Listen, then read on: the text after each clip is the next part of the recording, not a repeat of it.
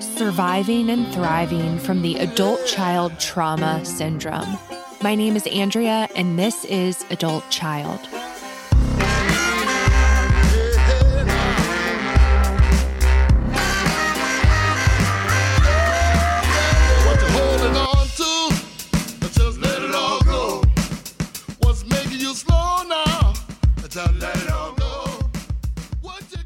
Welcome back to Adult Child, where we take a deep dive into the impact of growing up in a dysfunctional family. And today, we are diving deep, or shall I say diving deeper, into complex PTSD. Now, this is another episode where there probably won't be as many laughs as some of the other ones. This episode is fucking heavy, y'all.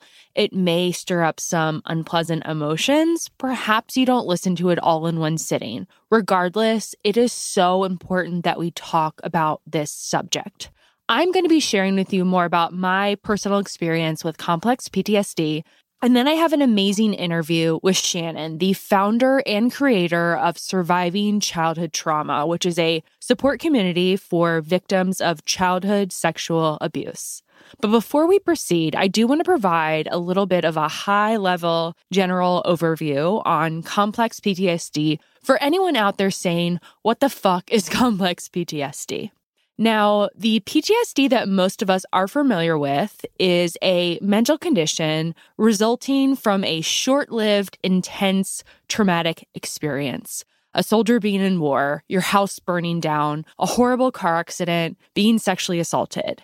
And complex PTSD is a mental condition resulting from continual and repetitive stressful or traumatic events occurring during childhood. And this includes things that perhaps some people might not even consider as trauma, such as insidious forms of emotional abuse or neglect. And someone suffering from complex PTSD will typically suffer from all the same symptoms as regular PTSD, such as flashbacks, hypervigilance, insomnia. And then there are some additional symptoms that they will suffer from, which are typically not applicable to regular old PTSD. And that is difficulty controlling emotions, difficulties in intimate relationships, and a diminished sense of self, i.e. low self-esteem, low self-worth. And generally speaking, the impact of experiencing trauma early in life is more severe than a single traumatic experience in adulthood. And that is because of the brain. When an adult experiences a traumatic event, they have more tools to understand what is happening to them due to the fact that their brain is fully developed. But when a child experiences trauma, they do not have all the tools in place to make sense of what is happening because their brain is still developing. The brain recognizes the trauma, but the related emotions are not processed, which has some serious psychological ramifications that can last a lifetime unless treatment is sought. Now, over the past 20 years, MRI studies have shown that childhood trauma negatively impacts the development of several key parts of the brain, including the amygdala, the part of the brain that is responsible for processing fear, the hippocampus, the part of the brain responsible for processing emotions, memory, and stress management, and the prefrontal cortex, the part of the brain responsible for decision-making and self-regulatory skills. Listen, I am not a neurologist. I'm not sure if that is just shock to anyone, but I'm not going to get into any more of the nitty-gritty of the brain, but I will provide some resources in the show notes for you to learn more about this. I would also like to recommend a book that recently came out. It is called What Happened to You?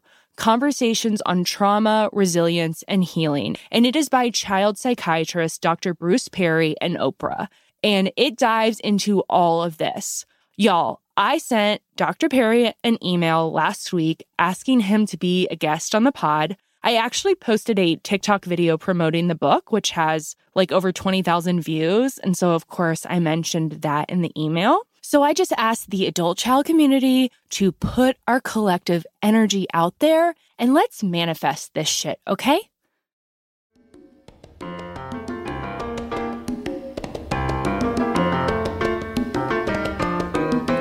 Seems I've got to have a chance to see him. Every night I have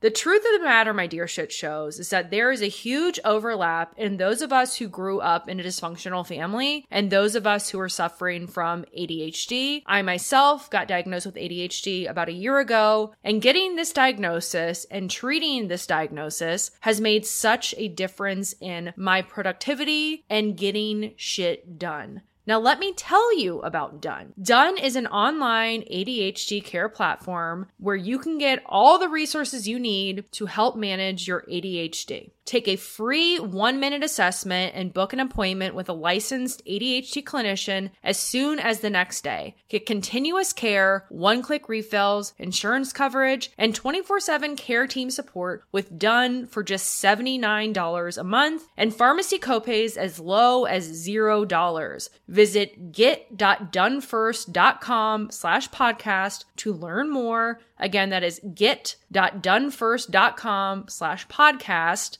Done. Turn ADHD into your strength. So I made the comment in a prior episode that I never considered what I went through as trauma because there was never one single catastrophic event. I was never physically or sexually abused. I was never in a horrible car accident. And I obviously was never a soldier in a war zone. Yes, I knew my childhood had been less than ideal in certain respects, but I sure as hell did not think that any of it qualified as trauma. And I sure as hell did not think that the way I felt and behaved in relationships was a trauma response. I just thought I was fucking pathetic, or that these guys truly were that amazing. I mean, weren't they though? Don't try to tell me that you weren't experiencing major FOMO while listening to the Broken Picker episode. All those gems you missed out on dating. But in all seriousness, reading Tian's book, The ACUA Trauma Syndrome, was the biggest fucking sigh of relief because I realized I wasn't pathetic and that these guys weren't so amazing, shocking, and that in fact, I was suffering from a form of PTSD, complex PTSD. In my opinion, one of the most powerful things that Tian said last week was when she talked about how, in most respects, adult children produce normally. The wounds of the past, the trauma, for the most part, lay dormant, and we go about our lives normally. But then, just like a soldier hits a deck when they hear a car backfiring, we are triggered by whatever our symbolic car backfiring is, and we spin out. So the question that I pose to you all, the question that I think is crucial for an adult child to answer and dissect is, what is your car backfiring? For me, and I think for a lot of adult children, my car backfiring is abandonment, or even the slightest threat of abandonment, whether that threat be real or unfounded. You know, for the most part, this fear of abandonment lay dormant inside of me. But as soon as I would enter a relationship, this fear would begin to peek its head out and go on duty, on guard for any potential threats of abandonment. I would be okay as long as I was getting constant reassurance from the guy that I was not being abandoned. But then, at the slightest threat, as simple as a guy not texting me back for a few hours, this fear of abandonment would catapult out of my subconscious at the speed of light and hijack my mind, body, and soul. I would go into this intense, miserable state of anxiety and hypervigilance like a fucking meth addict. And if eventually he did text me back, I would return to a stable, insane condition within a matter of seconds. But if the threat of abandonment turned out to be real, I wanted to fucking die, and I felt like my life was over. And this is what I meant when I said in the Broken Picker episode that I essentially lived in a trauma response whenever I was in a relationship. The hypervigilance, the feeling like I was going to die if I didn't have that person in my life, that is what we call an emotional flashback, which is one of the most notable symptoms of complex PTSD. Emotional flashbacks are sudden and often prolonged regressions to the overwhelming feeling states of being an abused or abandoned child.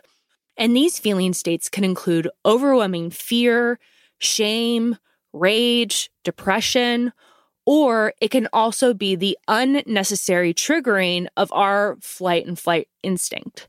But the most insidious aspect of emotional flashbacks is that there is no visual component, which means we don't have a fucking clue what's going on. We get all flooded with these intense emotions and thoughts, and we don't know what's going on. And that was me up until 3 years ago. I didn't have a fucking clue what was going on. I didn't even realize that I was terrified of abandonment. I really didn't even think I had abandonment issues, or if I did, I thought that they were inconsequential. The only real abandonment that I could point to in my past was when my dad would go out of town for work and leave me at home alone with my alcoholic mother. But even this I viewed as inconsequential because, by the grace of God, nothing horrible ever happened while he was away. But through the healing work I've done with my therapist over the past several years, I now clearly see how abandonment was a major player throughout my entire adolescence. My mother's alcoholism was a form of abandonment. My dad using me as his emotional support and confidant was a form of abandonment. Me being scapegoated and sent to a therapist for my separation anxiety while my parents failed to tell a therapist what was actually going on in our home, that was abandonment. Becoming the friendless school slut overnight in the 7th grade, that was abandonment. Getting sent to inpatient rehab in the 8th grade, boarding school in the 10th grade, even though I think my parents made the right decision there, that was abandonment. And then my own alcoholism and addiction and all that encompassed, that was a form of self-abandonment. All of those experiences, every single one of them were abandonment. But more importantly, these were all instances of trauma that impacted how my brain functioned, how I viewed myself, how I viewed the world, trauma that caused me to act and feel crazy and to experience excruciating amounts of pain whenever I was in a relationship. And there was no hope for me. There was no hope for change until I recognized and acknowledged that I had endured repetitive and continual trauma throughout my entire upbringing. You know, one of my intentions in creating this podcast was to smash this belief that there is some sort of hierarchy when it comes to dysfunctional families, when it comes to trauma, to smash this belief that certain forms of abuse are more damaging than others. I think for a lot of people, it can be hard to view certain subtle forms of abuse or neglect as trauma, especially if our parents were loving and showed up for us in more ways than not. We invalidate and minimize our experiences because we were never hit or because our parents never told us that we were a piece of shit. But in my opinion, and frankly, what a lot of research has shown is that these subtle forms of abuse, that psychological forms of abuse and neglect, can be just as damaging as physical or sexual abuse. And I want to emphasize that none of this is said to invalidate or minimize the experiences of those who have been subjected to some really horrendous forms of abuse, my upcoming guest included. The reason I say it is for anyone out there who may be in the shoes that I once was, oblivious to the fact that the reoccurring issues you encounter in life is actually the result of unresolved childhood pain, of unresolved childhood trauma. But here is the good news, y'all. Healing and recovery is possible. Change is possible. And I think that there are many paths and tools to healing. As I've shared before, the most beneficial tool for me has been working with an amazing therapist who knows this shit like the back of her hand. For the first 1.5 years, I saw her twice a week because I truly felt like my life depended upon it, and I still see her once a week. Again, I'm going to sound like a broken record, but this shit takes time. It's not easy. It's painful at times, but it's so fucking worth it. And I promise that you are strong enough to do the work. So I wanted to close with reading a passage from the ACOA Trauma Syndrome because I think Tian does a beautiful job of illustrating what the process of change looks like for an adult child. Change is not only intellectual. When it comes to trauma, we need to create a new body to live in. We need to learn to take good care of it so that it stays healthy and emotionally fit. We need to resolve the kind of hidden pain that locks us into triggered, knee-jerk reactions that, once set into motion, have a life of their own. Change comes when we have sat in the pain long enough and fully enough so that we can feel it, can open our mouths and talk about it, see it for what it is, reorder and understand it, and then walk out of it. This does not mean that we won't feel bad, hurt, angry, or triggered about our past again. It just means that if and when we are triggered, we won't catapult into an unconscious place from which we can only act out, shut down, or dive straight into self-medicating behaviors. Eventually, our triggered place will feel somehow less compelling, less like all of us, less like we want to give it so much of our attention. Change occurs when we have a choice about whether or not we care to direct our attention toward or away what is being triggered, when our triggers no longer run us, and when we're able to manage the feelings that they bring up with our own skills, when our spontaneous reaction to a situation that used to baffle us changes. Change also comes when we learn to do something different, to make choices in our thinking and daily routines that interrupt a downward spiral and create an upward one. We heal one feeling at a time, one thought at a time. As each feeling arises, we unpack it and we look at the thinking, meaning-making, and behavior it gives rise to. We give the feelings air, voice, and freedom of expression. We make new, mature sense of them with our adult mind. We learn from them and we grow up on the inside. Emotional maturity, rather than an act of will, is, in this sense, a natural outgrowth of deep work, an awakening into another point of view and a letting go of the past in order to live more fully in the present. Wow, that literally gives me a visceral reaction when I read it. She is fucking amazing. So now for my interview with Shannon, and trigger warning, big trigger warning. Her story includes childhood sexual abuse. It is a heavy story, but it is a story that needs to be heard as it is a beautiful message of hope and healing. She is truly a strong and beautiful woman inside and out, and I think you're going to get a lot out of this.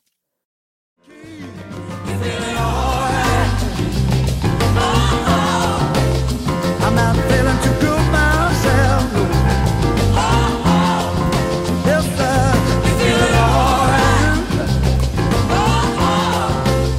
I'm not feeling that good myself.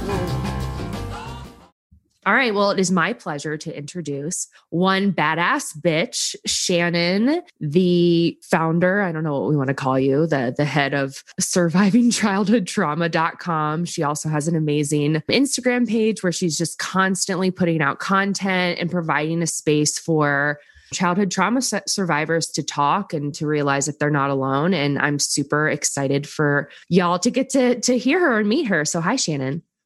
Hello. Thank you for having me on your show.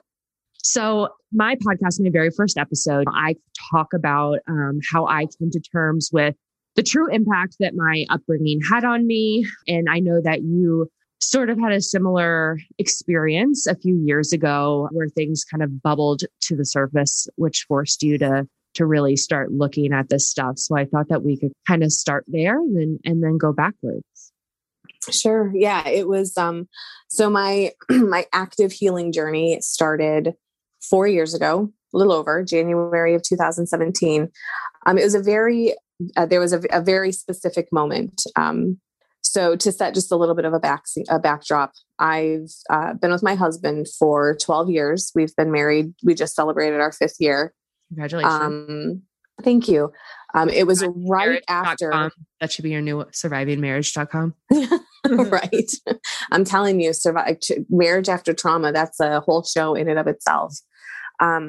So my husband now, he's my second husband. I've had 2 major relationships in my life prior to him. He is nothing like my 2 previous relationships.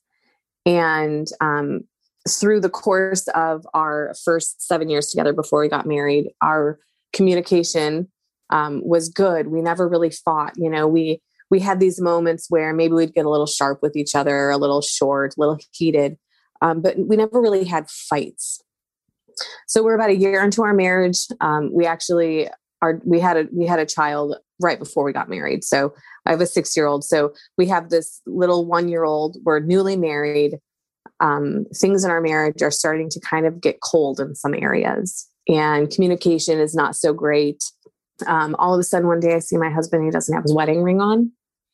And I asked him what that was about. And that was the moment that marked like this 3-day fight, this like the most intense. We weren't talking. I thought he was going to leave and move up to his mom's.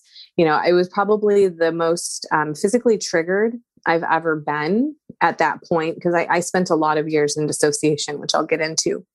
So yeah, I pulled back from my husband. I wasn't speaking to him. I wasn't touching him. I wasn't kissing him goodbye. Like everything in our relationship just shifted so quickly. And now, of course, looking back, I can see that that's because, I had such serious abandonment, like wounds triggered in that moment. But so it was like day 2 of this crazy fight that we were having where I wasn't talking to him. And I just suddenly had this like moment, like this thought. And it was like literally in my head, I'm going, there's no way it's that. It can't be that. Is it really that? Because all my life, I knew I had a bad childhood. I knew it sucked. But I never thought of it as like this traumatizing, abusive, horrific, full of tragedy and grief childhood. It's like I forgot, but I never forgot. So I started Googling effects of childhood sexual abuse in adulthood. And it was really shocking. Like I was literally reading like my autobiography spread out over all these articles and lists of top 10 this and top 5 that. And I don't know how to explain how that hit me. I sent my husband a couple articles. I told him I still wasn't ready to talk about it, but I said, please read this stuff. I want to say that he knew. I feel like I probably told him. Yeah, that was going to be my question. Was he aware? I feel like he was, because again, like I never didn't remember my childhood. I had a very script, like a perfected script that I could go over that would just give all the major, boom, the heavy hitting moments to drop someone's jaw. And then I was through it. So I sent him all this stuff. I had finished my social work schooling at that point. So I was pretty familiar with my city and the resources available, because all the homework assignments. So I knew there was an agency here in town that specialized in helping women and children and men, but it originally started as women and children with domestic and sexual assault violence, things like that. So I called up, I went on their website. There was this group listed. Turns out the group didn't exist, but I ended up getting in with the director of the sexual assault program. And it was the most amazing thing, because I didn't need insurance. I didn't need money. She didn't watch a clock, because she was in a master's program getting supervised by a local psychologist. So she was like willing to sit with me for a couple of hours a week. I got in touch with her. I made an appointment, and that was where it started. And in the first 3 or 4 months, I was completely knocked off I was 37 when this happened.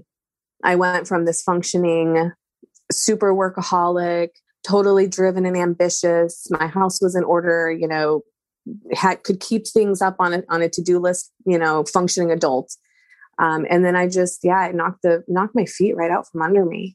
It was like a struggle to shower. It was a struggle to get to work. It was like I couldn't stop crying. Everything reminded me, of everything. It was, they call it crisis mode, right? It's like that first initial emergency kind of crisis mode. It took about 4 or 5 months for me to get through that. But yeah, that's where it started. It felt very swift. I spent probably the first 18 months of therapy trying to figure out what that one thing was that triggered it all. But I do believe now it was just a series of events along with time and just self-awareness and maturity and experience, et cetera. It was just inevitable, right? Can't run from your stuff. Yeah.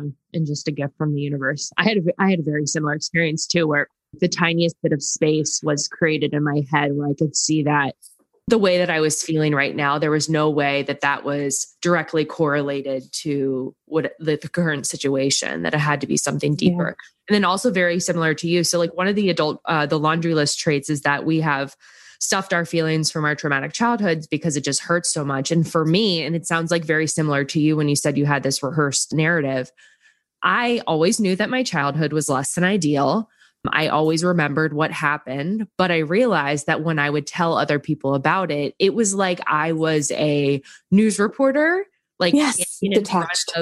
Standing in front of a burning house, but actually it's my house, but like I'm acting like I'm totally disconnected from the house. Yeah. And so I never considered that I had stuffed my feelings because I thought that stuffing feelings meant that you couldn't talk about things, but it's two different things. See, and for me, just avoiding them was just a way of handling it. Mm-hmm. I definitely, my script was, what was I going to say? I lost my train of thought there for a minute. If I remember it, I'll come back. Yeah. That was kind of like a big revelation for me. It was like, I thought that because I could talk about it, it meant that I wasn't that impacted by it. Go ahead. Right. No, I was saying, I actually had this almost like, I almost enjoyed the shocked looks that people would give as I just ticked off each part of, my childhood. It was almost like, yeah, see, I survived that. Here I am telling you the story. Now my story chokes me up all the time. I have to like breathe through it. Well, I think that's part of it too, right? It's like that we get addicted to like the excitement aspect of it. Mm. I think, that's probably a defense mechanism as well. So let's go there. Tell me your story. Yeah. So let me see how I'm slowly learning how to surmise my story without it taking an hour. So I always tell people, sadly, I was born through tragedy and my mother died 18 days after I was born. And my dad, coming from the household that he came from, did not have any type of, my dad had his own issues, his own mental health, his own inability to create stability, or security for me. So that definitely spilled into relationships for him. You have siblings? I do have a half sister. She actually lives very close to me here in Wisconsin. She's a couple years younger than I am. We're actually very close now. So she actually plays into my story a little bit later. So, so I was born in California. My mom died when I was born. My dad was in the military. There must have been some issues between my dad and my mom's parents and like family. I know that they wanted him to continue in the military and they would help keep me. But he, for whatever reason, didn't want that to happen. So he took an honorable discharge. And he packed me up and he moved me to Washington State, where his parents lived and where his siblings were. So I grew up in Washington State. And for the majority of, I was there until age 14. And the majority of that time in Washington, I was sexually abused by my grandfather, by my dad's dad. Through those, I've heard stories that in kindergarten, I spoke for the first time about the abuse. So I don't actually remember that, but I was told by my dad's sister, by my aunt, that, that came up in conversation with her mom, that my dad and my grandma went to the school and told them, I was a storyteller, not to be worried, nothing like that was happening. So it was around age 5 that my abuse started, at least the sexual abuse, and it ended at age 12. Do you have a memory of the first time that it happened? No, I actually have almost no memory of the abuse. I have some very specific memories, I think, of times that the things that we were doing was like moved up a level. So like I remember the first time I think that we tried different things. But in general, my memories all kind of blend together. I know that there was just a place in the woods after dinner. Most nights we would walk back there. You know, I remember a few times in the house, a few times in the barn. I remember the pornography that he used to show to me. I remember washing up before and after, like it was this whole ritual. But as far as like detailed memories of all the different times and different, you know, things, thankfully, I only remember a couple. So. And what was your relationship like with him? Like the rest of the day, like, would you spend time with him? Oh, I was like the special granddaughter. My grandfather bought me my own lawnmower. So they had 5 acres of land. I loved to mow the lawn. He bought me my own lawnmower. I was the oldest cousin of, you know, of all my dad's siblings' kids. So they would come over to my grandparents' house and he would like hook up the little tow trailer, put some hay bales in it. And I would tow my cousins around, you know, climbing trees, picking fruit off the, you know, trees in the orchard. I mean, I literally had, I mean, other than the poverty, obviously, I had all the silent abuses, you know, the things that nobody sees. And we lived in Section 8 housing. My dad was, you know, very unstable. There wasn't regular meals. There was no emotional support or nurture. My dad, in fact, protected his dad, enabled his dad, made me available, told his dad when I was talking. So if I said to my dad, hey, grandpa's abusing me, my dad would go to his dad and say, hey, Shannon's talking. And then I would get punished. It was a very unsafe environment. My dad did have a few different girlfriends. He got married a couple times. We were stable the early years as far as we lived in the same apartment. At about, I think I was 12 when my dad, he was unemployed. We lived on welfare. I remember food stamps when they were these little Monopoly monies in a tear out book. You know, so that was like how I grew up. We spent a lot of time with my grandparents because they fed us, you know, and so I just always remember being there and being available. What was your relationship like with your grandmother? I didn't really have one. When I really think about her, she was very cold and callous, cruel. A couple of the memories that I have of her being like mean to me. I was young. I wanted to play and they would try and get me to work, right? We'd be at their house and they'd be like, you need to go in the back and pick up the wood and put it in the burn pile so that your grandpa can mow. And really, I just want to go and like climb trees or something. So I used to get in trouble a lot. And she was always just a very, not a warm grandma. And I truly believe that's because she knew. I think that she knew all along what was happening. And let me tell you why. So this is where the plot thickens. The reason that I believe she knew fully is because my aunt, my dad's sister, so her daughter, was also abused by my grandfather. So he molested his own daughter all of her life. She grew up, moved out, and then he moved on to me. When did you find that out? Because I've heard you share that before in a different interview. Do you know when you found that information out? Yeah. So I found that out during the trial. So we'll get to that point. So I had this, you know, we moved to Washington age 2. The sexual abuse started approximately around age 5. I lived most of my life getting in a lot of trouble. Like I said, being very emotionally neglected and abused by my father. At 12, I remember having a conversation with somebody in school. I'm not sure if it was a teacher or teacher's aide or a student. But I did ask someone if what my grandfather and I did was okay. And I was told no. Whoever I spoke to, that was as far as it went. So nobody ever did anything or tried to find out further why a 7th grader was asking about this kind of stuff. But I actually said to my grandfather myself, I don't want to do this anymore. Somebody at school told me this was wrong. You know, can we stop? And my grandfather like literally set me free. He stopped molesting me. I think at his age, he just didn't have any fight left in him. Maybe he was scared because I was a talker. I spoke up so much as a child. He probably was just, you know, I think I was a gamble. So how did your relationship shift with him like right after that happened? You know, I don't remember. I really don't. I actually don't have a lot of memory interacting with him. I just remember feeling like, I would always get candy if I went to the store. Like if I went to the hardware store, the local feed store with him, I would get candy. Like I said, he bought me the lawnmower.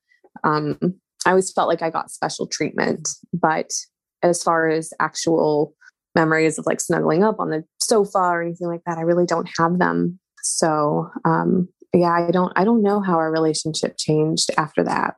It was I may not have actually seen him as much because around that age, my dad got a job for the first time. We actually moved out of the subsidized housing in this little town that we lived in to a neighboring bigger city. We moved to Vancouver, Washington, into some apartments there. And I wonder if, maybe I just didn't see him as much because we live like 30 minutes away. We probably didn't drive there as much. But again, I have such spotty memory. It's just, it's so bad. And you obviously went to school. Did you have friends? Did you have any like extracurricular activities? So, I have some memories of school. Again, like this is probably the hardest thing about my trauma and how I coped with it as a kid. I have so many black spots. Like I kind of remember my school. I sort of remember my teachers.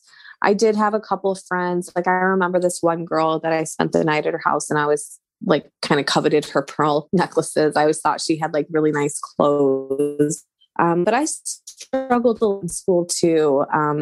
I was literally the kid that was like, well, since you guys all hate me and think that I'm a piece of shit anyways, I'm going to act like it and I'm going to be rebellious and I'm going to get in trouble and I'm going to talk back. And, and I wasn't a bad kid. Like I wasn't vandalizing or getting into fights. Really, I've always just been I've had a sharp tongue my whole life. So, but yeah, so I don't really have, like I have memories of school, but they're just nothing super specific, nothing super amazing, nothing really horrible. It really, sadly, a lot of the good memories, the everyday memories, they all just kind of got swept away in the suppression of everything.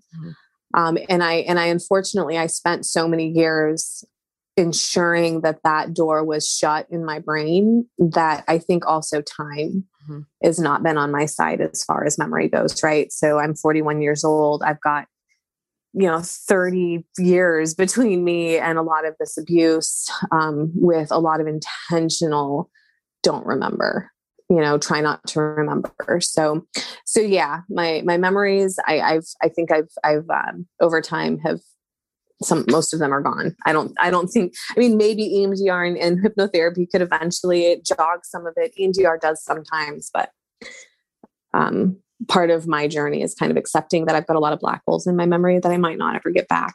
So I told my grandpa at 12 that I didn't want to do that stuff anymore. Around that time, my dad got a job, we moved. And that's when the major instability started. He had met this woman. And I forgot to mention the part I totally skipped over. I was going to tell you about my sister and how she kind of pops in the instability of my father's relationships. So he met my sister's mom right after my mom died. My sister and I only a couple of years apart. They got married and I think divorced before she was even born, before my sister was even born. When I was 10 and my sister was 7, they reconnected and they got married again. And my sister and her mom moved in. Maybe 6 months to a year it lasted before they divorced again. And that was the first time I ever met my sister. I was 10 years old. To that point in my life, I always said I was an only child. So, but then she moved away and I forgot about her again. So we moved, my dad got the job, we moved. He met this other woman. It was so weird. He married this other woman twice. She had a stepson, but they never lived together. Or she had a son, but they never lived together. So we're living in this one place. My dad loses a job. We get kicked out. Now we've moved in with her. She lives in like this neighboring apartment complex. So we moved in with her. I'm like, I think I was maybe 13, 7th, 8th grade is when this is all taking place. Her apartment's too small. So they get plywood from the local hardware store and they create this like makeshift room for me in the like dining room area of this apartment, which literally just fit my bed. So I had no privacy. That was like where I live. That's like what everybody does here in San Francisco because everything's so expensive that people just make a bedroom out of the living room. Yeah, that was, I hadn't ever experienced that before. So, and her son would like stay up all night and like sleep during the day. And she never, I don't know, it was just a really, really dysfunctional and unhealthy relationship. She didn't like me. I don't know why, but I remember a lot of times my dad would like pull me aside to talk to me about how Sherry had said I bumped into her too hard in the hallway, or, and I don't know, maybe I was a snotty kid with this woman that was taking my dad away. I don't know. I don't remember. But whatever I was doing, it was never like this ill-intentioned maliciousness towards this woman. It was literally this wounded child just screaming for attention. So they ended up splitting up. She, again, she moves out. We get to stay till the end of the month, and we're going to be homeless. So my aunt, my dad's sister, takes us in with her and her 3 kids. Her husband, my uncle, had just died recently of cancer. It was just lots of craziness in my childhood. So we move in with her. I don't remember how long we stayed with her. My dad was sleeping on the couch. I was on my mattress in her like formal living room. But that's when I made a choice. I had just turned 14, that maybe I could go stay with my mom's parents who lived in California, my grandparents, my good grandparents, until my dad got back on his feet. And then I'd come back to live with him. So with my aunt's help, I called my grandparents. I asked, they came back and said, we want custody. You come live with us. You're coming until you're 18. So I made that choice, and I told my dad I wanted to move, and I wanted, move in with my grandparents, and I wanted him to give custody over. It was one of the most horrible conversations. My dad told me he was going to kill himself, and I had to tell him that was his choice. He called me a meal ticket, told me I couldn't leave because he wouldn't get welfare stuff anymore. I ended up leaving at 14. My dad and I became estranged shortly thereafter. We had I tried to call him to talk to him. He hated my grandparents. He called me a gold digger, called my grandpa a bunch of really bad names, I think he hung up on me. I can't remember. And that was the last time I spoke to him until I was like 21 years old. So I was 14 when that happened. At some point in the first 6-8 months of living with my grandparents in California, I disclosed to my grandma. I don't know why. We're talking 2.5 years roughly since the abuse had happened. But my grandma was the first one to do anything about it. She immediately got me into counseling. Mandated reporting happened. The next thing I knew, I was swept up in a court case. And over the course of the next year, my grandfather was arrested. My cousins were all pulled in for questioning. That was when communication started happening between me and my aunt. And I found out she was also a victim. So she became a character witness at the trial. So she told you that it had happened to her? So she told her daughter, who told me. That was how it happened. But then, after all of that, we talked about it. My dad, however, was a witness for the defense. So he gave testimony to the defense, calling me a liar, telling me I was making it up, that I was confused. I found that out, actually, I think it was like when I went into the trial. That was pretty shattering.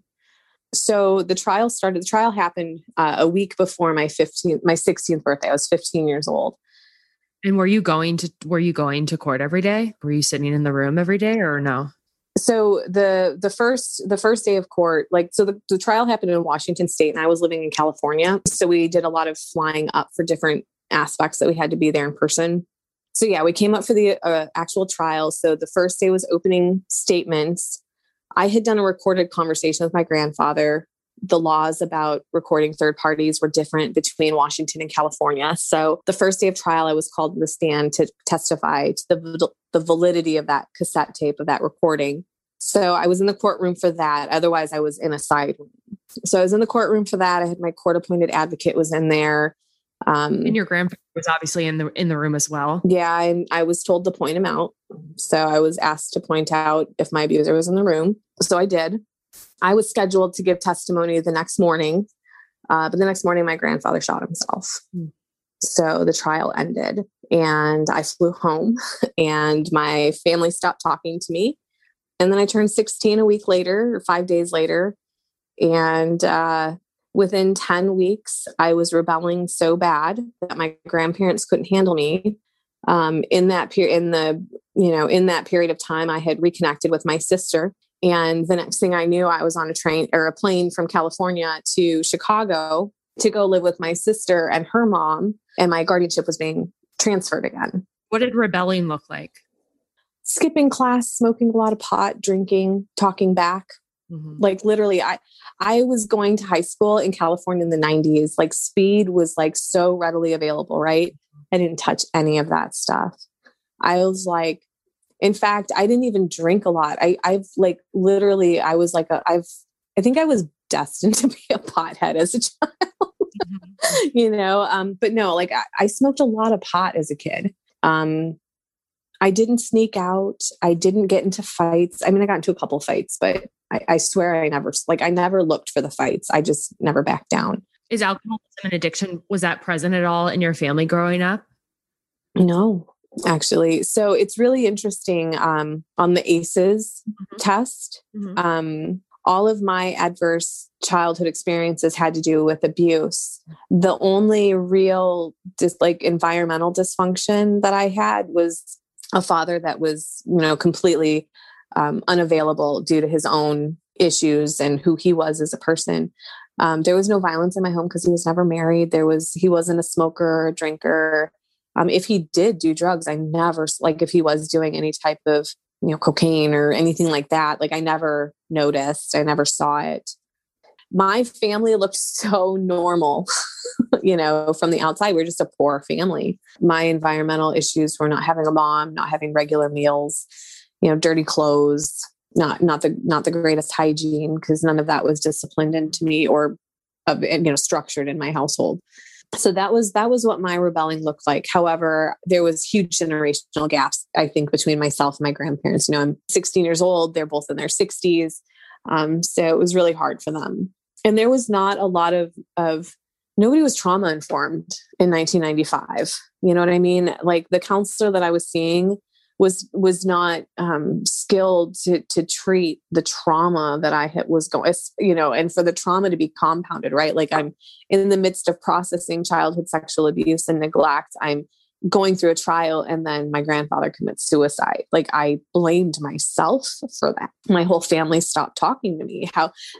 How my brain didn't know how to cope with that. Like I wrote in my diary the most obligatory posts. Like literally, I'm saying, I guess I should write about this as I explain what happened that day in court.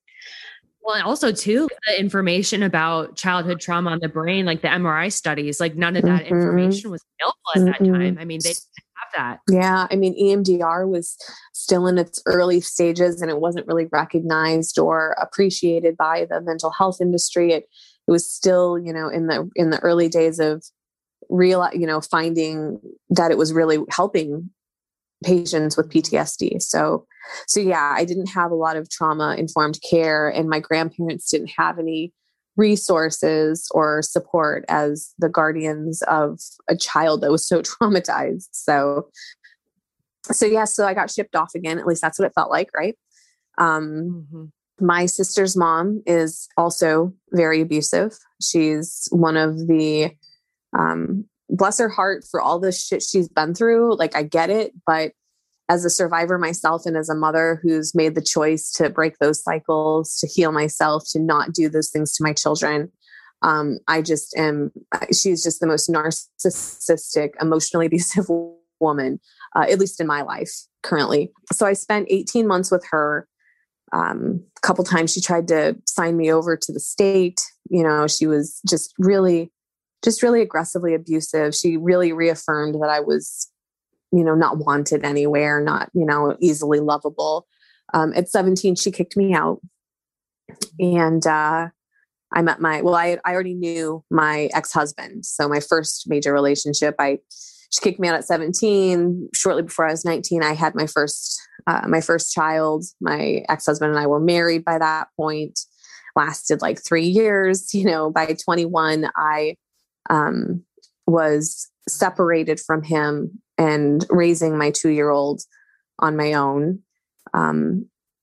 And I always tell people I've lived 3 lives at this point, which is, which makes a lot of sense considering with Scorpio, and Scorpios are about transformation. So to go into that little bit there for a minute, but, so I had this like childhood of abuse and these teenage years of abuse. And then I hit 21 and I left my ex-husband and I had my child, and that was like him and like the cheating and that betrayal and that divorce was like that final, I just shut this door. And that's when my years of dissociation stopped. So I shut the door. My childhood was over, moving on. I got a good job. I met a new boyfriend who was like, I think more socially acceptable. Not that my ex-husband wasn't, he was, but it was, I went in a different direction. I became more kind of opinionated and kind of snotty and judgy. And if I can do it, so can you. Pick yourself up by your bootstraps, very little empathy for anybody that had any struggle, as I completely just dissociated. My emotional vocabulary and understanding was so shallow and immature. My ability to cope with anything major was virtually non-existent. For me, it was suppression, right? Avoid it all. Very all or nothing. I went through an 8-year relationship of like, it was another very narcissistic guy, very controlling. I was always trying so hard to get that approval to finally take a relationship to the next step. I finally got my shit together on that one. Took a while. But yeah, I left that relationship at 29, shortly after I met my husband. My marriage after trauma has been, quite an adventure. The first 7 years of it, I was a dissociated woman, with untreated trauma and mental health. And the last 4 years, I have been an active trauma survivor, recovering and actively healing. So it's changed the landscape of my marriage in many, many ways. So far, all of them have turned out for the best, but not for lack of struggle and challenge. But that's my story, and that's what really brings me to here. I have a lot of questions. So first, and then hopefully you don't take offense to this, but so you met your husband 7 years before, obviously before you started to seek treatment, correct? Mm-hmm. So at that point in time, obviously you were still very sick. I mean, I guess, we kind of have broken pickers or whatever. I'm just like wondering, how has that changed? You know what I mean? Like, cause you were attracted to him at this point in time where you're very disassociated, disconnected. How has that shifted your healing journey and everything? How has that shifted your relationship with him, your perception of him? So when I first met my husband, my exact words to a friend, oh gosh, if he ever hears this, I think he may have heard this on other stories. But my first reaction to a friend was that he would be fun to play with, but he wasn't really my type. Because he looked and acted and behaved and came from this like circuit that was so opposite of everything I'd ever dated. He wasn't this big, huge macho man. He was more silent, quiet guy with the really nice smile. He's like literally the like nice guy finishes last. So when I met him, we met online. When I met him in person, I definitely did not think it was going to go anywhere. I sometimes blame him jokingly for the healing, for this healing and everything that's happened and the changes in our marriage, because he really is so different from any relationship I've ever had. And childhood abuse is a relational wound. And so we heal when we're in safe relationships. So over the course of those 7 years, when I was not being treated or recognized as a trauma survivor, I was still healing in little ways without realizing it, because my husband was so accepting of who I was and so encouraging of who I wanted to be. And that is why I think eventually my walls crumbled, because I got to a point where I was completely encouraged to be who I wanted to be. And I didn't have a clue who I was, right? Life was calm. It was secure. I was loved. I had a family. Nothing was around to stress me out. And my nervous system didn't know what the hell to do with that. So it was like, hey, let's just go for a swim in our trauma, right? So when that happened, one of the biggest changes was our sex life. I found, which has been really hard for him to understand, was that sex was easier when I was dissociated. And the more connected I became to myself and my body, the more I struggled with inhibitions and embarrassment and, and body memories, right? He'd go to touch me and my body would tense up and pull away before my brain even registered, no, Shannon, that's your husband, safe touch. So in the beginning, it was really hard for him. I think, like many survivors, we are problem solvers. So it was like, okay, I've got this childhood to deal with, go to counseling, heal it, get past it, move on. Right. So I think we all in my household had a misconception that 6-8 months from now, things should be fine.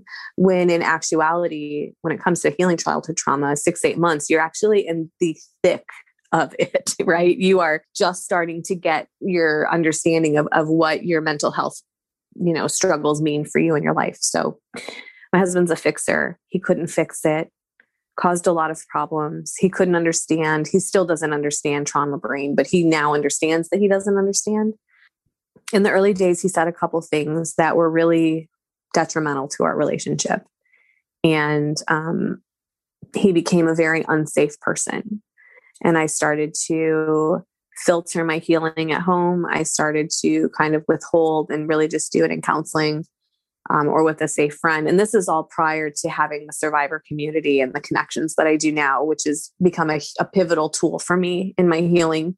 And it took us a couple years. In fact, it was the pandemic and just the shift in everything. He had his own personal shift where he suddenly recognized his own journey as the partner of a trauma survivor. But it wasn't until I saw him realizing and making those shifts, like it wasn't anything that I could have said to make him, like there wasn't anything he could have said to make him not an unsafe person because of some of those early days. Like there was this one kind of back and forth we were having where he literally said to me, "Are you sure you don't need to go somewhere and be like committed for a while?"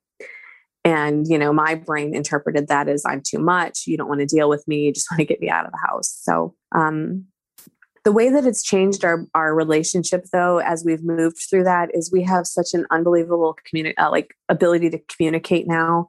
He recognizes my triggers and doesn't take them personally most of the time. If we do have a bad day, we can normally come back from it pretty quick. He understands that, full body exhaustion and lethargy is part of complex trauma. So I don't feel guilty if I don't get to the dishes or I don't get to the laundry. In fact, my husband does sometimes, I think, more dishes and laundry than I do, to be honest. I got really lucky. I found a good partner. So, and I owe him a lot because I don't think that I could heal the way I'm healing if he weren't a safe partner. You know what I mean? Like, because we can't heal in environments that are abusive or dangerous or insecure or unsafe. So, yeah. So you've talked about like EMDR a little bit. I'm just wondering, could you talk about all the different types of methods of healing that you've used? What has been most beneficial to you? And then also if there was like a real pivotal transformation moment, if you want to share on that. Yeah. So I've been pretty basic up until recently with all my ways of coping and treating my trauma. I saw the counselor at the agency for 18 months every week. A couple months in, she recommended me to my EMDR counselor, who I still see. So for about 18 months, I was seeing 2 counselors a week. I haven't brought up EMDR yet on the podcast. If you can briefly explain what it is. Yeah. So EMDR therapy, it's eye movement desensitization reprocessing. It's based off the concept of REM sleep. So when we sleep, we process our day's events, we move our emotions and our memories through our limbic system in our brain for proper processing, and storage. As children who are abused with all of the adrenaline and the cortisol and the anxiety and the stress, we don't sleep as well. Our traumas get stored in that limbic system, which is why we feel everything so intensely.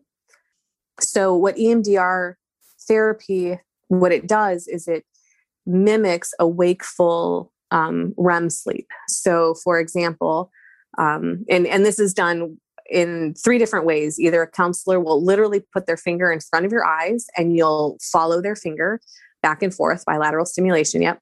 You'll have vibrating paddles in each hand and I prefer those because I have to have my eyes closed or I can't mentally focus on anything. And the general gist is you have an intense experience. Something happens at work. You come in, you talk about it with your counselor. You kind of develop an image in your mind or some sort of a word or something that encompasses what you're feeling. You rate your irritation on a scale of 0 to 10. Then you close your eyes for me with the paddles. You focus on that thought. The vibrating begins and the stimulation begins. And it's supposed to basically, pull those memories and those thoughts and that stuff and just like process it through the brain. And I know for me, like I'll have little cameos run where I'll start focused on one thing. And then I literally jump flash memory to flash memory to flash memory through my whole like life, in the period of 15 or 20 seconds. Or my brain will just shut down completely, go completely blank. I lose everything. I'm hyper focused on the vibrating paddles. But even when that would happen, I would find that in the days to come, I would dream or, some things would come up eventually.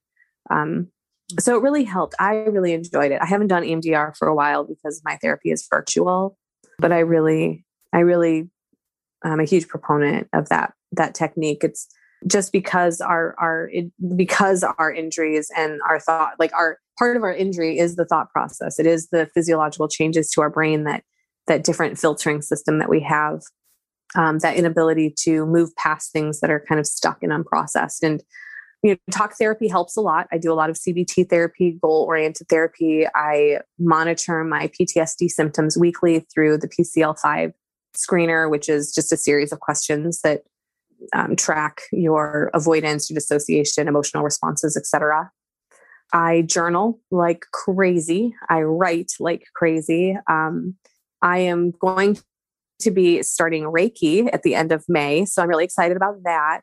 I've heard really wonderful things about that. And I'm learning that healing really is a multitude of different techniques and modalities and disciplines that we kind of smash together into a personalized cocktail of what works best for us. Pivotal moment for me though, biggest level up in my healing, like monumental for me at this point, was the survivor community and the connection with survivor friends. When I started to talk to other survivors, when I met one of my closest survivor friends now, Tanner, her and I talk every week or so, having a friendship that is literally built on the foundational understanding of trauma and trauma responses and trauma healing, knowing that I have someone that I can go to that I don't have to filter, that can hold the, discomfort of things that I say and who doesn't judge because they understand without explanation the trauma brain and, responses or nervous system responses and reactions. That has been huge. Having a friend that I can go through all of my insecurities in a relationship. Do you really like me this much? Am I good enough for this friendship? You didn't talk to me for a couple of days. Now I think you're mad at me. Like all of those things that our brains tell us, like I've been able to work through with her. And it's been huge. Hearing other trauma stories and just knowing that, there's so many of us carrying so much pain and struggling so much, just kind of coming together to help hold each other up. It's been the big, like I've let go of so much shame and embarrassment. I've been able to step into vulnerability and authenticity easier, not always easy, not always, but easier since that happened. That's probably been, next to professional counseling, I always tell survivors, find the survivor community, find the pages that you resonate with, go through the comments, find people that have stories similar to yours, say hello, like push yourself out of that comfort zone. Recognize that you're not going to connect with everybody, but that when you make that connection, survivor friends are priceless. They really are. So you obviously experienced some really horrible, fucked up shit. And I'm just wondering, this podcast is about the disease of family dysfunction. Mm-hmm. And I think that in my own personal story, like I don't blame my parents. I understand that they are just like a product of their upbringing as well, that this stuff just doesn't pop out of nowhere. It's passed from generation to generation. And I'm just wondering, where do you stand on that now when you think about your dad, when you think about your grandparents, has your thought process and opinion at all shifted on that? So yeah. How do I feel about this? Well, so this would probably be the conversation that leads to that big F word, right? Are you going to forgive? Do you think forgiveness is part of healing? So for me in my journey personally, and I cannot emphasize enough that a healing journey is personal. So any of your listeners that listen to this that don't agree with what I'm about to say, it's perfectly okay. I do not and will not at this point in my life ever forgive my father or my grandfather. I have gotten to a point in my healing where I definitely am compassionate and understanding of the generational trauma. I can't imagine what it must have been like to grow up in a household with a pedophile abusing your sister. I can't imagine the emotional abuse and neglect that must have gone on in that house, the dysfunction in that house that must have happened. I, however, also recognize that I came from that as well, right? I also had a really shitty childhood and I grew up in a really crappy environment. I have children and I would never, ever, ever, ever do to them what was done to me. Never intentionally, never, if my oldest child and I, we have a little bit of he's going through his own healing. My oldest child, I was in survival mode when I raised him in my early 20s. So there are definitely some fallout from that. I was not emotionally available. I wasn't an abusive mother. I was just not probably as nurturing as I would want to be. So, but I would never betray my children the way my father betrayed me. I would never make them available to an abuser or protect someone that has, intentionally hurt them. My grandfather spent his entire life molesting his daughter. These are intentional choices. My understanding is he was like he was raping her. I was never thankfully penetrated by my grandfather, not with his penis anyways. But I wasn't raped in that regard, like how my understanding of my aunt's abuse. Yeah, I don't have any forgiveness for them. So my thoughts about them have changed in that I've developed more understanding and acceptance, compassion for the history and the idea of generational trauma. But in my own personal journey, forgiveness or any type of shift in my thought at this point feels more re-traumatizing. Nobody was held accountable or, there was no justice in my abuse.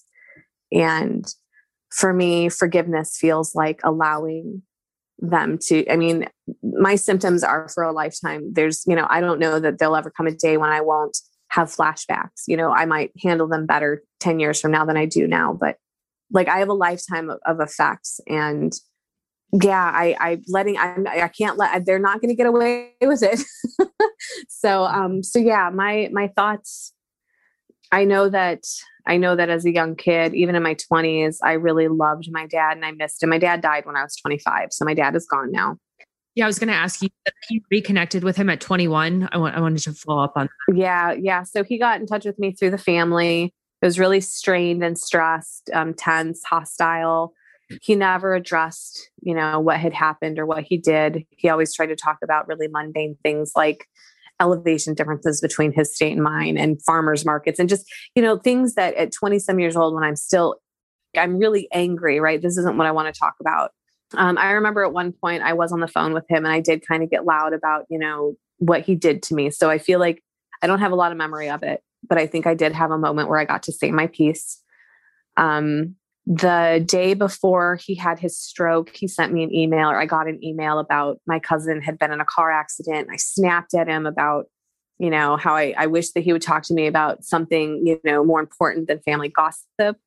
And then the next day I got the call, he had a stroke. So the 2 days later was a day after. Even that, I can't remember. Like I have to look at his death certificate. I can never remember if my dad died on the 9th or the 10th of July. But yeah, it was very sudden, very quick. I flew out. He was in a coma. He died the next day. And that was that. no accountability, no justice, no apologies. We hadn't really reconnected or rekindled anything. I was still very young and I don't think I had the capacity to understand maybe even the type of relationship I would have wanted with him. I don't know if you were alive, what it would be like for me right now. Cause I went from feeling nothing to being so angry, at him. I think I'm moving through my anger. I think it's just a lot of grief, cause trauma healing is grief work. What about your aunt? Did you ever speak to her ever again? Is she still alive? That's an interesting situation or relationship. Her and I did stay in touch for a few years. We had a falling out back in 2011 over politics and religion. And she was, so I'm of a more liberal mindset. She's of a much more conservative mindset. She started offering unsolicited advice online to me. I would post about doing birth charts for my friends, and I would get messages about having an open mind, would let bad things in, and, scriptures and all these things. And it basically got to this point where I was being tag teamed by her and her oldest daughter, my cousin. And I kind of snapped back at them. And then the next thing I know, I was accused of, I guess, sticking demons on them because supposedly something tried to attack my cousin while she slept. And it must have been the devil because they were trying to reach out to me and I was fighting it. So that was the last I heard of her until my daughter was born, and her daughter, my oldest cousin, reached out. And we had some really weird back and forth, solely centered around politics. And it was just okay. So we had some back and forth. My aunt sort of got back in touch with me.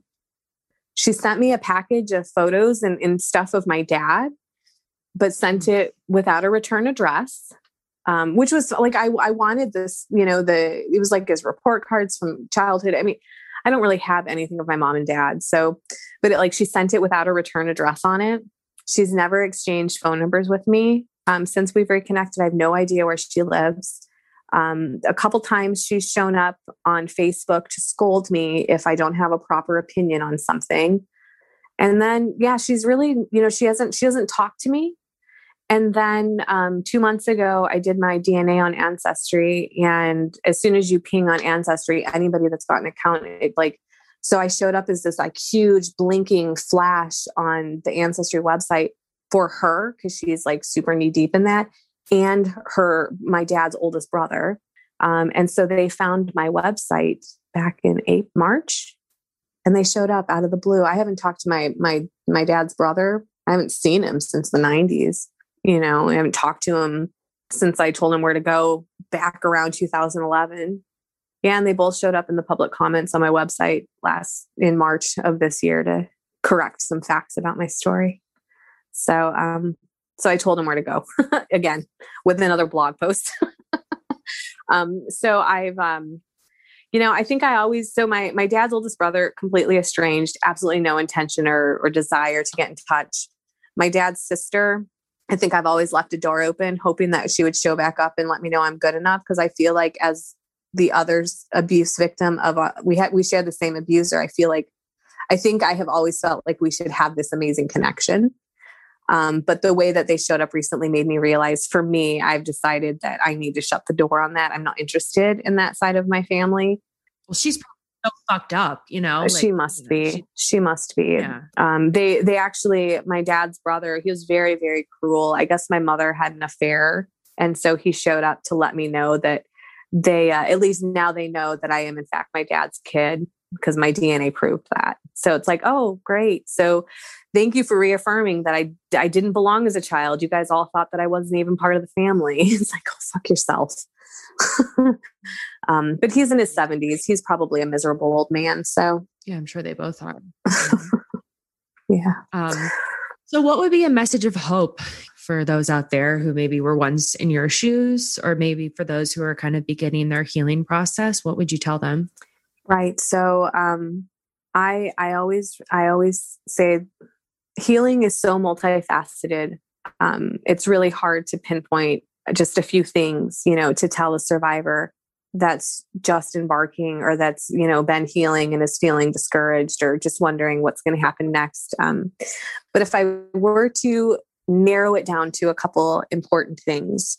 One is I always recommend if you're a survivor, if you've suddenly realized you have a childhood that's potentially full of trauma, try to find professional help or some sort of a peer group or an agency in your area where you can get someone that's trained, if that's available. But aside from that, survivor communities, survivor friends like this, those types of connections, those are really pivotal. And the reason those are pivotal is because the other two things that are most important, I think, for healing is patience. So our healing journeys are super individual. They're super personal. It's a journey of self-discovery. It's a journey of developing self-awareness, which feels super foreign and uncomfortable because most of us have lived dissociated and disconnected and not truly aware of our bodies, of our age, of our existence in a space, our relationships to other people. I've found that the more self-aware I get, the more times I have these panics about like, oh my God, I only have 30 years left to live, when I spent most of my life feeling very dissociated and invincible. So patience, because healing is a choice we make every day. I've learned that every day we wake up and we turn around, our childhood is there. Like it doesn't go away. We just decide how we're going to live in spite of it, moving forward, despite of it. So patience, learning how to trust yourself, learning self-awareness, learning how to cope with major emotions, learning how to identify major emotions, learning what your cycle of rest is. I call it the cycle of explore, express, contain, where you explore a topic. Maybe you just had a flashback. So you're exploring, what is this lesson to learn? Why did I have this flashback, right? Now you're going to express, you're going to talk it out. Well, I had this flashback because it reminded me of this part of my, childhood, et cetera. And then you get to this contain part where now it's time to take a break and recharge and rest from that internal workout. So patience with your process, because it is a long, arduous, and complex process. And then the last thing is commitment. And that's because it really is a long and arduous and challenging process. You can't just do this for 3 months and then you're healed. We heal every day. We choose every day that if we are triggered by something, we're not going to respond in a trauma response way. If someone says something that, causes us to feel something, we're going to step back and take a breath. Like there's all these choices we make. And we have to stay committed to that process. So with all of that, because that sounds horrible, right? Patience with this long lifetime journey, commitment to this long, challenging journey.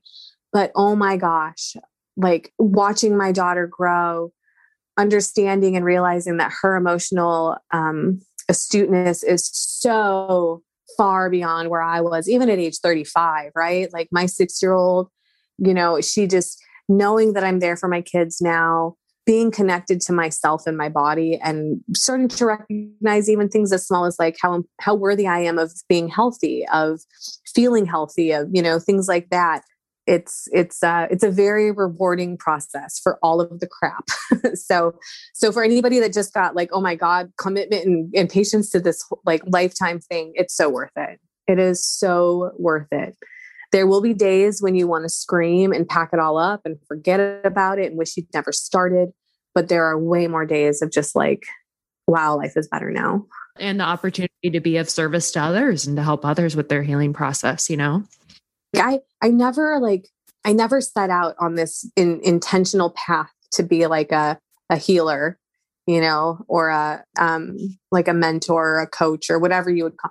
I don't know if I really like any of those words. I call myself like an organizer, right? I'm an organizer. I bring us all together around a cause, but we're letting people know they're not alone. Yeah. Yeah. And that's so important for all of us, because childhood abuse is so isolating, even in a room full of people. Like I'm certain that it was a trauma survivor who coined the phrase that, you can be around 1 million people and still feel so lonely.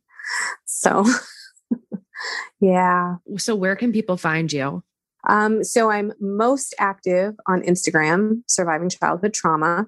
I have my Survivors Speak Live series on Mondays, where you'll hear stories of survivors sharing their own traumas and their journeys. I have my Trauma Talk Uncensored with Dr. Tanner Wallace every other Saturday. where we just get real about trauma. And yeah, I have my thoughts over coffee, and, I just have a lot of fun with the reels and stuff. It's really just mostly daily. I try to post every day, but sometimes I don't. Sometimes I need a break. It's just a day-to-day of my journey as a survivor and the things that I'm learning as I go. I also have a website, survivingchildhoodtrauma.com. That is my blog. So poetry, journaling prompts. You can sign up for I do have peer groups that I facilitate offline. So you can sign up for those there. You can, that's just where you can find me and read all about me and the products and services that I offer. I mean, that's pretty much it. I am on Pinterest. I think it's SCT together there. A lot of that is just kind of cross-posted.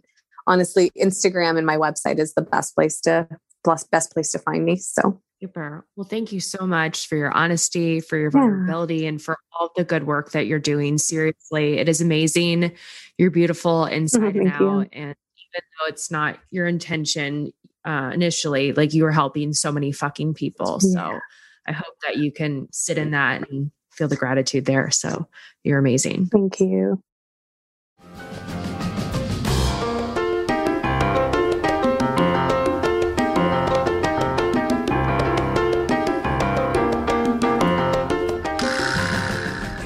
Well, that wraps up today's episode. Thank you, Shannon, so much for your vulnerability, for your honesty. You are truly an inspiration to me and to so many others. You can find links to her website and to her Instagram in the show notes, as well as a bunch of other resources related to complex PTSD. I'm going to skip Hit a Girl Up for today just because I think that was plenty for today, but we will be picking that back up next week. Check the show notes for ways to reach out to me. If you have any comments, questions, insights, hit a girl up. I would love to hear from you. You can find me on Instagram and TikTok at AdultChildPod. Next week, I have an amazing interview with the co-authors of the memoir, The Lost Years, Surviving a Mother and Daughter's Worst Nightmare, Christina Wanzlak and her mother, Connie Curry. It's going to be super raw, super vulnerable, and I'm super excited for y'all to hear it. It's going to be a goodie, I promise.